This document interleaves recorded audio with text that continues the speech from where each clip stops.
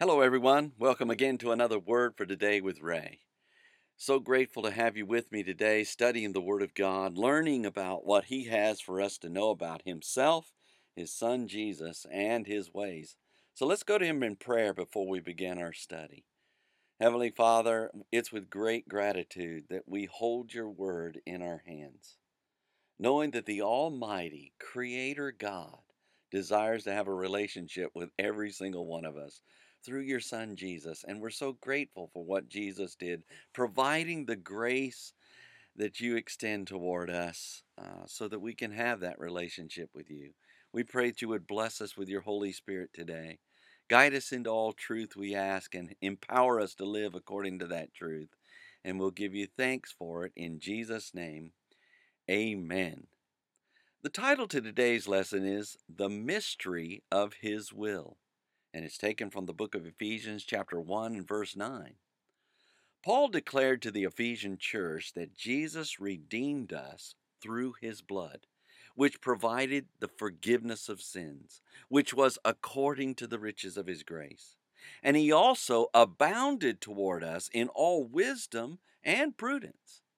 In chapter 1 and verse 9 of the book of Ephesians, Paul shared concerning the mystery of his will, where we read, having made known unto us the mystery of his will, according to his good pleasure, which he has purposed in himself.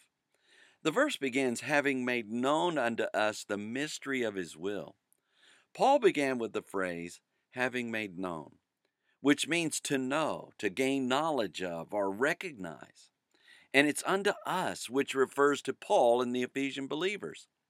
And what he made known was the mystery or the hidden or secret purpose or thing which is not obvious to the understanding of his will, which means the Lord's wish, determination, purpose, command, precept, choice, inclination, desire, or pleasure.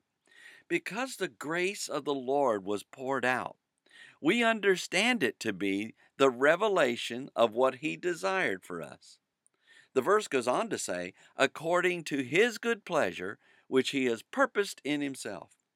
Paul continued with the words according to, or down from, throughout, toward, and along, his good pleasure, which means his will, choice, his kindly intent, benevolence, delight, satisfaction, his desire, which he has purposed or placed before, set forth, looked at, exposed to view, and determined in himself, which means within God himself.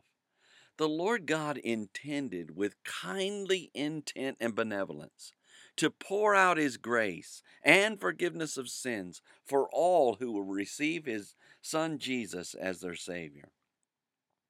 When we meditate upon these words of Paul, we have joy within to think that God Almighty, the Creator of the universe, would pour out His grace upon us because He desired it. Though this was a mystery and unknown before, God intended to be benevolent even in spite of our sins.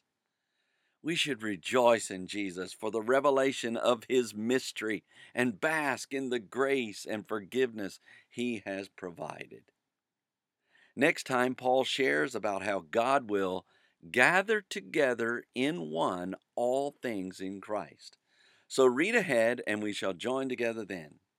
Until tomorrow, there is more. And may the Lord bless you and keep you, and make his face to shine upon you and be gracious unto you. May the Lord lift up his countenance upon you and give you peace as you continue to study his word. In Jesus' name.